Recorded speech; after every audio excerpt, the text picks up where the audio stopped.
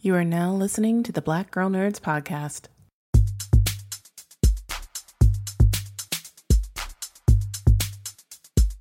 5, 6, 7, 8. Holla boys and girls, it's the BGN. Coming from the Marvel world to the DC friends. All the way from Hollywood to the PCN. She defends everyone from sleazy men. Won't apologize for spitting Shonda rhymes. The space that we make is never colonized. Talking games and movies and actors. Better shake your booties for Black Girl Nerds. Better shake your booties for Black Girl Nerds. Yeah, better shake your booties for Black Girl Nerds. Ha. Better shake your booties for Black Girl Nerds. Better shake your booties for Black Girl Nerds. Thanks for tuning into this episode of the Black Girl Nerds podcast. My name is Jamie, and this episode is hosted by Janine. This episode features Emmy-nominated host, author, and cultural activist Baratunde Thurston. He has got a new show on PBS, a 6-part primetime series called American Outdoors with Baratunde Thurston. Baratunde is a visionary known for his thought-provoking conversations where he integrates his one-of-a-kind humor and insight to shine light on the world's complex nature within themes of race, politics, technology, and more. His compassionate voice offers a grounded honesty in which he displays during American Outdoors, where Baratunde will spend quality time with an array of characters whose outdoor lives are shaped by where they live.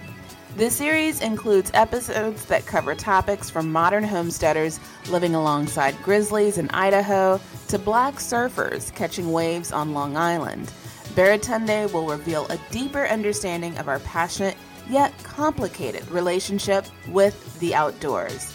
The series premieres July 5th on PBS. So, sit back, relax, and enjoy this episode of the Black Girl Nerds podcast with guest Baratunde Thurston. The opening teaser of America Outdoors, you asked the question, how does our relationship with the outdoors define us as individuals and as a nation? So I ask you, how does your relationship with the outdoors define you and your relationship with this nation? We just jumping into the deep end of the pool. My relationship with life was defined by the outdoors from an early age. I grew up in DC. Mom's was always taking us camping. A lot of it was fun. A lot of it, in hindsight, was survival and just getting these kids out the hood. And so we would drive everywhere in a station wagon. We went out to Ocean City. We went out to Chincoteague and Assateague and the Eastern Shore of Maryland. By the time I was 12, I had visited every state on the East Coast and camped in most of them because camping was cheaper than hotels. So there was also budgetary considerations. There was basically some of my most profound formative memories have to do with these trips and these treks with my mother and our dog. The dog was always a part of it. She borrowed a tent from a coworker at her office, and we drove all the way up to Maine, to Bar Harbor, Maine. It was the first time I'd ever left the country because we took a ferry all the way over into Canada. And I remember going to a bar with my mother and ordering like one root beer, please, sir. Yeah. And sitting at the bar counter. It was the first time I ever had lobster. But we also, we camped. And we camped in the old style cartoon tent, like the triangle joint. They don't even make them anymore because they're not as structurally awesome as like domes. Yeah. But our dog was agitated by a skunk, and the skunk won. and the skunk sprayed the dog and the tent. And for months after, we had that tent airing out in our basement because my mom was like, I can't take this back to homegirl like this. Oh. So yeah, it was, it's defined a big part of my relationship with my mother, a big part of my relationship with DC and the greater DMV area. I left the block a lot. Yeah. And I got to do adventures, and my mother would organize adventures for me and my friends. And their parents were happy that there was one adventurous lady on the block, like, take these boys, get them exhausted, bring them back to me, ready to eat. So, and when it comes to the country, it's complicated. My relationship to the outdoors and the connection to America initially was just like, wow. Wow. Because I had the privilege of being so young and seeing so much, just, it's a big ass country and it's so different. We like Texas is nothing like New Hampshire, just ecologically speaking, Yeah. and also accent and culture and diet and like Yeah. everything. Yeah. But the diversity of landscapes and waterways it boggles the mind. Yeah. And I got like an early taste of that. I think I've also, as I've gotten older, really gotten more sensitive to the harm that we have inflicted on ourselves by harming nature. And I've gotten more sensitive to the complex Black history with the outdoors. Yeah. Because my mother, she wasn't afraid to like, let me go swimming. She had the means to have a car to go to the beach. Yeah. We would, did the discount version as much as we could, but there were still people in the hood who couldn't do that. I just didn't grow up with a fear.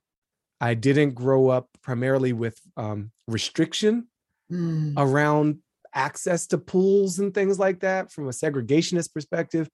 I didn't grow up with a traumatized relative who was like, we were forced to work in the outdoors. Forget the outdoors. I'm staying up in this air conditioning. Thank you for mentioning that. That's what I grew up with. Yeah. Yeah. So I think it's complicated for us. Yeah.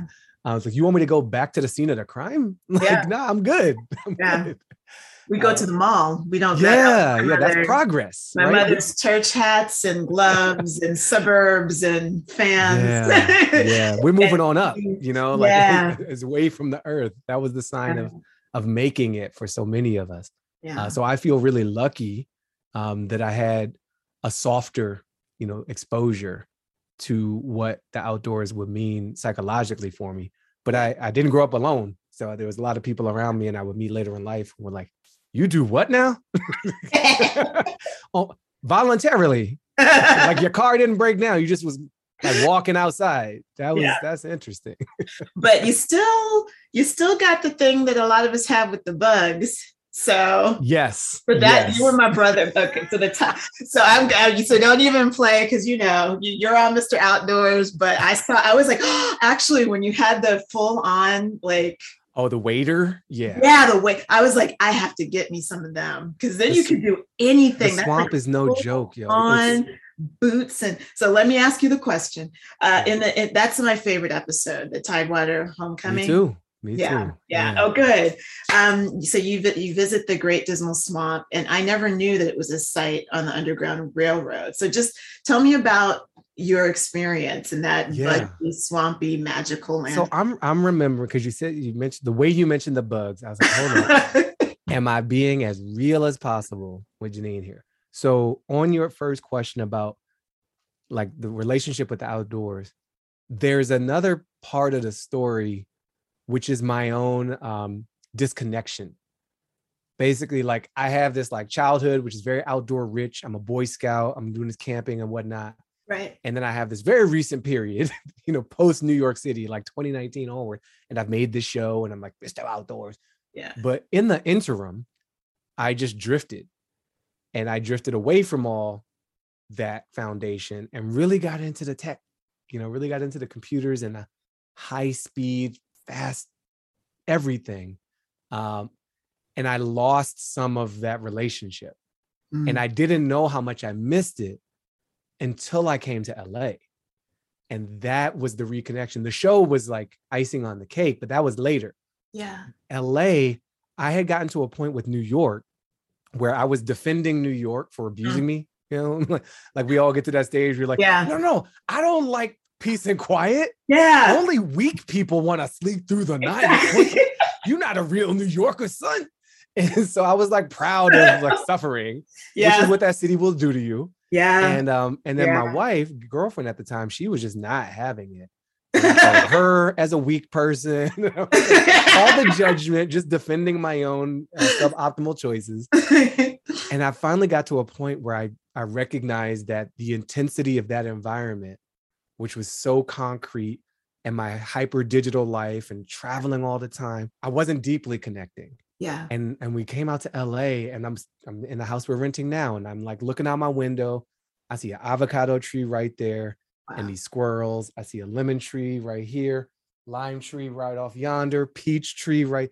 We got a whole fruit basket, and I can walk barefoot and not worry about tetanus.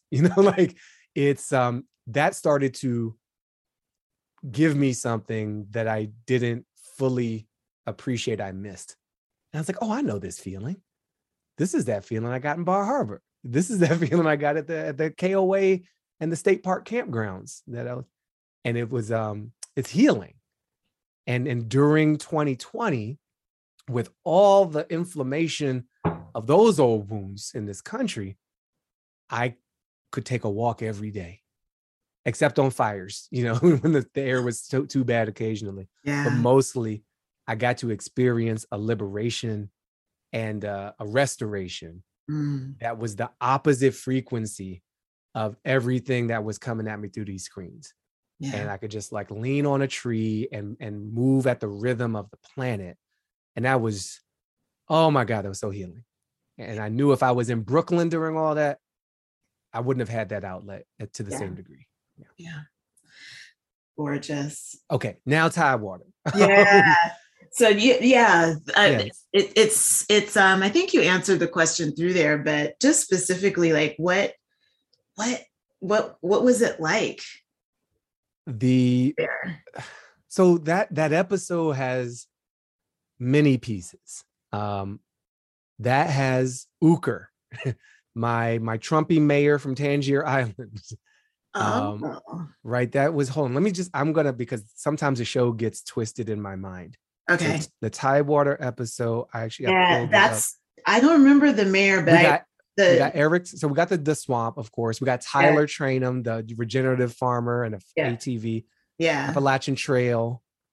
Oh no, that's Appalachia. I'm looking at the wrong joint. The Tidewater, we got the gentleman from Northern Virginia. And and you have the gentleman who helped you it's the Underground Railroad. It's funny. That one segment dominates the whole episode, but now I have confirmation in front of my eyes. Yeah. So the mayor of Tangier was part of the Tidewater episode. This is with the crabbing. And we had the wild horses was in the Tidewater episode. Wow. Yes, they are. But the Wright brothers glider was in the Tidewater episode. And none of that stuck out. Like what I remember. I mean, yeah, but that's okay. No, that's dope. This is for, Black Girl Nerds. So I'm like thinking of what's going to uplift us. So let me tell you this. I grew up with an above average Black history because of my mama. Yeah. And she had the African map on the wall. Africa's a country, not a continent, not a country. That was like a childhood book that was definitely in my mix. And we did all these travels, and I was in this like Afrocentric I felt like my Black card is like very intact. And I knew what Maroons were. But when I found out we were going to this swamp, first of all, I was like, swamp, really? In the summer? In North Carolina? Can we just, do we really? Bugs and leeches and all that kind of stuff. But on the ride there, this is something I haven't told anybody. I listened to a lot of books while we were driving around this country making the show. And different places, I had different titles. And some of my experience of the show was connected to the book I was listening to, because I was in the car alone a lot. Yeah. In the Death Valley joint, which was the very first episode we filmed, first time me leaving the house, I listened to Octavia Butler, Parable of the Sower and the Talents. That was a wild book to listen to driving alone, in May 2021, my first time out of my house, like the country's coming apart. I'm just like, she really knew. On the Tidewater episode, it was a long drive because I flew into, I think I maybe flew into Dulles. It was like a kind of a faraway airport. It was a long drive down into North Carolina. And I was listening to a book called Avengers of the New World, A History of the Haitian Revolution. And I had been listening to, on another drive, like Nicole Hannah-Jones and Ta-Nehisi Coates in conversation with each other.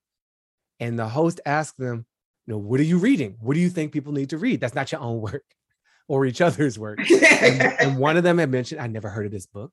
I never really studied the Haitian Revolution. Yeah. But it felt like the exact thing I needed to hear on the way to the Great Dismal Swamp. And and then I listened to many podcasts about maroon settlements all over. I wanted to go in with extra because this was a special thing, and I still wasn't prepared. So that was the most moving part of making the whole show. It was, I wasn't prepared for the emotion. And to some degree for the anger. I think what stands out to me from a history perspective is you got this giant 1,000,000 square mile swamp, and literally founding fathers or members of a corporation trying to drain it. And what do they want to replace it with? The great, innovative, imaginative democracy leaders of our time, cotton fields. Like, really, old boy? Like, that's still the plan. That's what George Washington wanted. It's like, we're going to drain this swamp so we can grow cotton there. It's like, of course, that's all you got. A one-trick pony. And remember talking to Eric Thompson about his ancestor who, worked a boat on the canals in that swamp. And feeling so grateful. Feeling that, like, you hear the phrases of Black history, we make a way out of no way. Yeah. And it's sometimes it's just words, and it's this sort of thing. And I don't always feel it. I'm just like, oh, there goes the old timers talking about what we've done back in the day.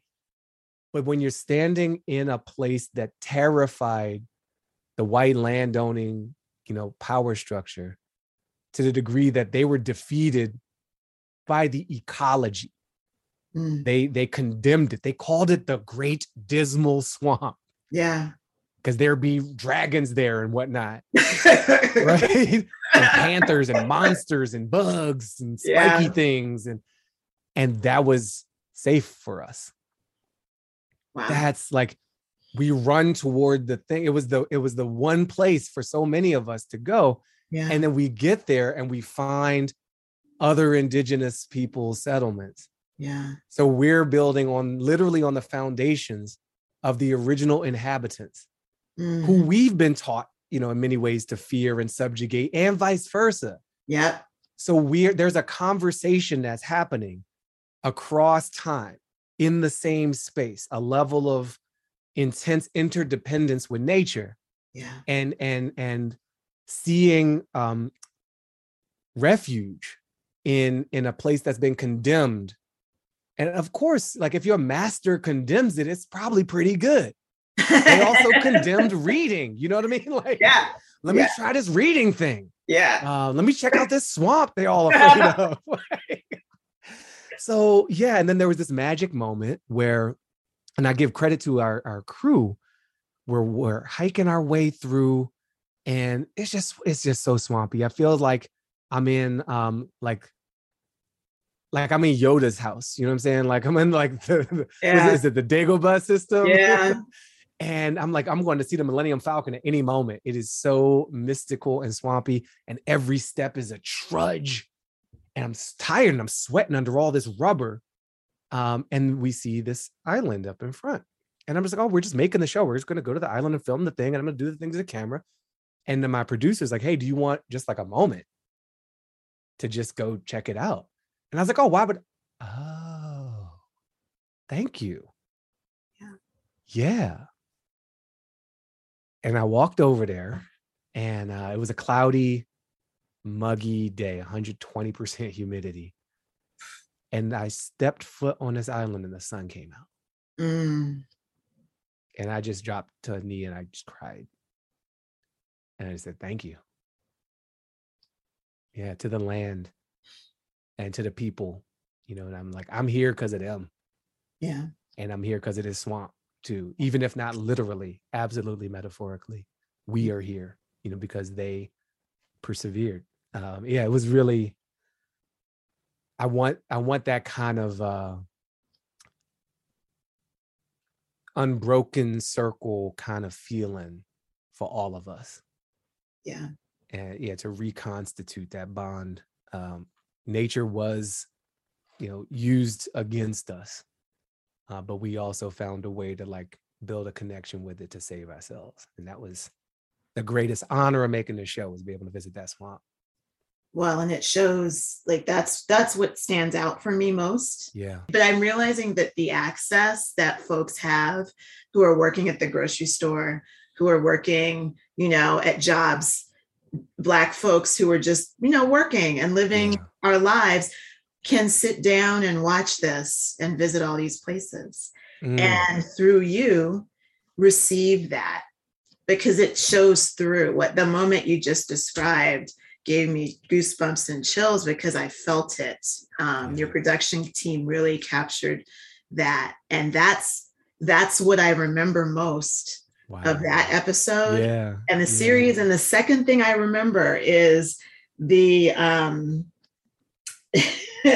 the first episode in Death Valley, Life Blooms, your conversation with the ultra marathoner, Mossy Smith. Yeah. Tell me what was the most compelling part of your conversation with him, because that's fascinating. We don't do stuff like that. I literally I go to a fancy gym now with these white people who are doing all sorts of, and they had me do one of these faux Spartan things like they do. Yeah. And I'm lifting, I'm doing my thing, but me and the old 70-year-old woman were the last two. And we did it. Yes, we were both Black ladies, and we finished. Good. So, but this the fact that he's doing that, what was that like for you? So Mossy, this dude's on another level, and again, it's hot. It's like it's like real hot. They say it's dry, but it's still hot. It is still hot, and what he signs. So what stands out to me? I remember sitting across from him, and what stands out to me, maybe three things. One is we were still finding our footing making the show. This was our first shoot. Yeah. We had not been around people for a year and a half. Wow. So everything was extra careful. The food was garbage. Like no restaurants were open. I don't remember any good meal that whole week. Really, there's some Thai water. Like I can remember going to this like dope restaurant in Appalachia, eating at the farmer's house. They took us for lunch. It's like, oh yeah, I had some dope crabs in Virginia, Tangier. Like that was dope.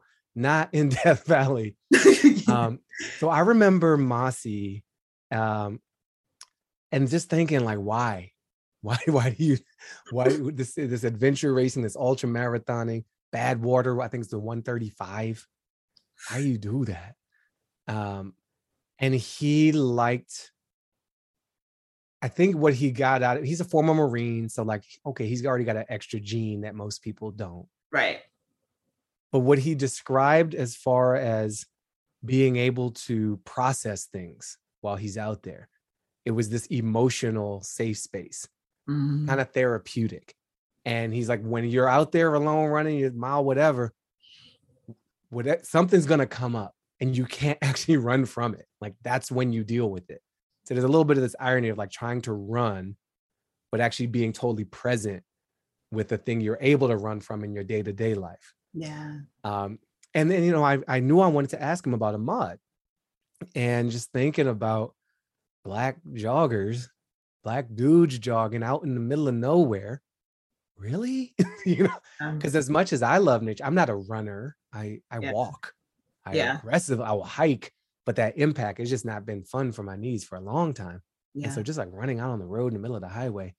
And I believe he said something just about like needing to reclaim that and not letting fear, be the overriding determinant. Yeah. And also working with this Team Onyx crew, even with these adventure races and these Spartan things to roll deep, and to show up with a different level of community. So you're not the one. It's just so exhausting to be the one all the time. Yeah. And here's a fun deep cut. I was looking through photos after we shot this whole thing. We were doing the voiceover, and I was going through Team Onyx website, and I saw Mossy, and I saw somebody else. I was like, is that Lizelle from the LA episode? The surfer, one of the surfers. Oh. The woman who pushed me to help me get up on the board with the curly hair, Lizelle, she knows Mossy. they're both on Team Onyx, this like all black adventure racing squad. It's all connected. And that wasn't, the producers didn't know. I pointed it out to them. They might have been afraid to be like, I think that's Lizelle. They just waited for me to find it's like an Easter egg. So it's people watching the episode, you know, if they're really paying attention, they might catch that. Nice. But you know, and I think Black Girl Nerds would really appreciate we have like this double appearance. That's so cool. What right now is bringing you the most joy? Ooh, the most joy. Ooh. Tough question, huh? It is. I've not been feeling particularly joyful these past 2.5 weeks. I know. Especially. I know. So we threw a party just this past Sunday, like a cookout and a party. And it was so joyful. There was like 10, 15 people, had them over the house. I grilled the hell out of this thing. I mean, we're talking shrimp, red snapper, chicken breast, bone in, skin on, sausage. And I didn't overcook any of it or undercook. And there was time. There was just time. I had one of my best friends from college came down from Oakland, and he needed a break from being in isolation. He lives alone, and during all this time, it's been extra difficult. Yeah. And we just had a bunch of good people come together, and it wasn't about shootings or white supremacy or our dying democracy. Yeah. It was like we had the doors open and the wind was blowing and the drinks were flowing and there was laughs and stories for hours and hours. I'm still living in that, and I feel really grateful to be able to do that and to have people that I'm willing to be around in the pandemic and to be able to like feed folks. So that actually brought me a ton of joy.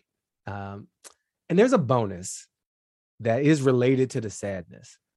I went to the National Museum of African American History and Culture a week and a half ago. I happened to be in DC, and I was just reeling from Buffalo the whole week. And I got up to Friday of that week in between gigs. So I'm like crying in my hotel room, like getting it together, going and doing my thing on stage and like doing what. And it's like, I just need to go to this museum. I need to remember something. Yeah. And I went there, and a friend, someone I would probably consider a friend. We don't know each other that well, but she works there and she hooked it up. And I was like, I need to see some inspirational shit, please. Now. Like, I don't need to go all the way to like the origins of the Belgian slave trade. I've seen that. I know it. See, I haven't even been there yet. My dad told me that, So we sped through some of the trauma. Okay. Slowed down at the hip hop. Good. There's a Trayvon Martin exhibit there now. Ooh. They have his hoodie and his Skittles and his Jordans. But there's also this beautiful portrait facing another portrait. It is a textile creation of Harriet Tubman, young Harriet Tubman, not the old lady we used to see it. She's just like, what? She's Black Girl Nerds, right? She is. Yeah. And it looks like a painting, but it's actually textiles, and it's mounted on the wall just like a painting would be. And across the hall from her is Breonna Taylor. Mm. Just flowing and beautiful, and they're just staring at each other. And I had my phone on me, and there's this really beautiful augmented reality app called Brianna's Garden, where you can, her family and these Lady Phoenix, she's a multimedia artist, Black lady, created this as a safe digital space to celebrate her life. Yeah. And it's free of Nazis and trolls and all the Twitter shit. Nice. And so you can plop this garden in your room just through your phone. And there's flowers. They captured Brianna's sister and her boyfriend. They both make appearances in this and talk about her. And every flower you bump into plays an audio file of someone remembering Breonna or someone they've lost. And you can submit. So I dropped Brianna's garden right at Brianna's portrait. And so she was like in her garden, and it actually put a big smile on my face. And I toured the rest of the museum, and I was just seeing like all this great dismal level, reclaiming that we've done. Yeah. And been a part of. And it lifted me. And I might have spent a lot of time in the go-go section of